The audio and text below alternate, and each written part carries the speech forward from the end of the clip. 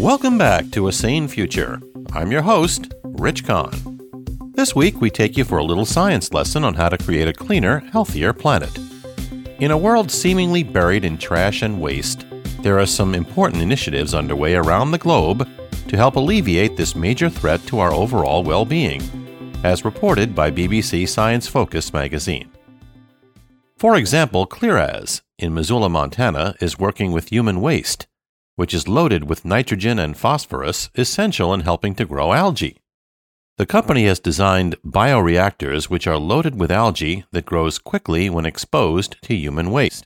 The algae takes nutrients from wastewater and cleans it to ensure it meets industry standards. The algae is then used to make materials for bioenergy and bioplastics. A system is already up and running at South Davis Sewers in Utah, treating approximately 18 million liters of water a day. Next, we move on to geothermal power plants, which take heat from inside the earth to create electricity, which unfortunately is not completely clean. They produce some emissions, mainly CO2.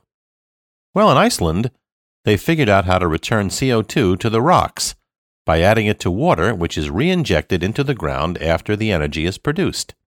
It was previously thought that this remineralization process would take hundreds of years. A recent study showed that the CO2 can be locked away within a year or two. Thus, Iceland's CO2 emissions from this geothermal energy are low, and the environmental impact is minimal. The starship Earthship Ark was created for the 1970s Canadian sci-fi series, The Starlost. The Ark was a spacecraft the size of Sicily, sent on a mission to colonize other planets. These arks don't exist in real life, but there are some self-sustaining creations on a smaller scale that are here and beginning to make an impact. Enter American architect Michael Reynolds, who is given credit for the idea of building affordable homes called Earthships, made from reclaimed or natural materials. His company, Earthship Biotecture, provides training in how to construct Earthships. His ideal building collects rainwater, takes energy from the wind and sun, stores heat in walls and floors, and contains space for growing food. Building materials can include mud, dried grass, even bottles and cans. One of the world's great challenges is finding sustainable replacements for plastics. Ecovative Design in Green Island, New York, has come up with a material that actually grows itself and often tastes pretty good, too. We're talking about mushrooms. Yes, mushrooms. Ecovative's patented technology is based on lightweight compostable mushrooms. Material is formed from a fungal network called mycelium, which grows from farm waste, such as culls from cotton seeds. Everything from clothing to car parts can be made from using molds that shape the growth of the fungi. The Magical Mushroom Company in the UK transforms corn husks and hemp into compostable packaging that is grown to order in only 7 days. In Copenhagen, they've built a huge asymmetric building that includes a super-efficient waste-to-energy plant.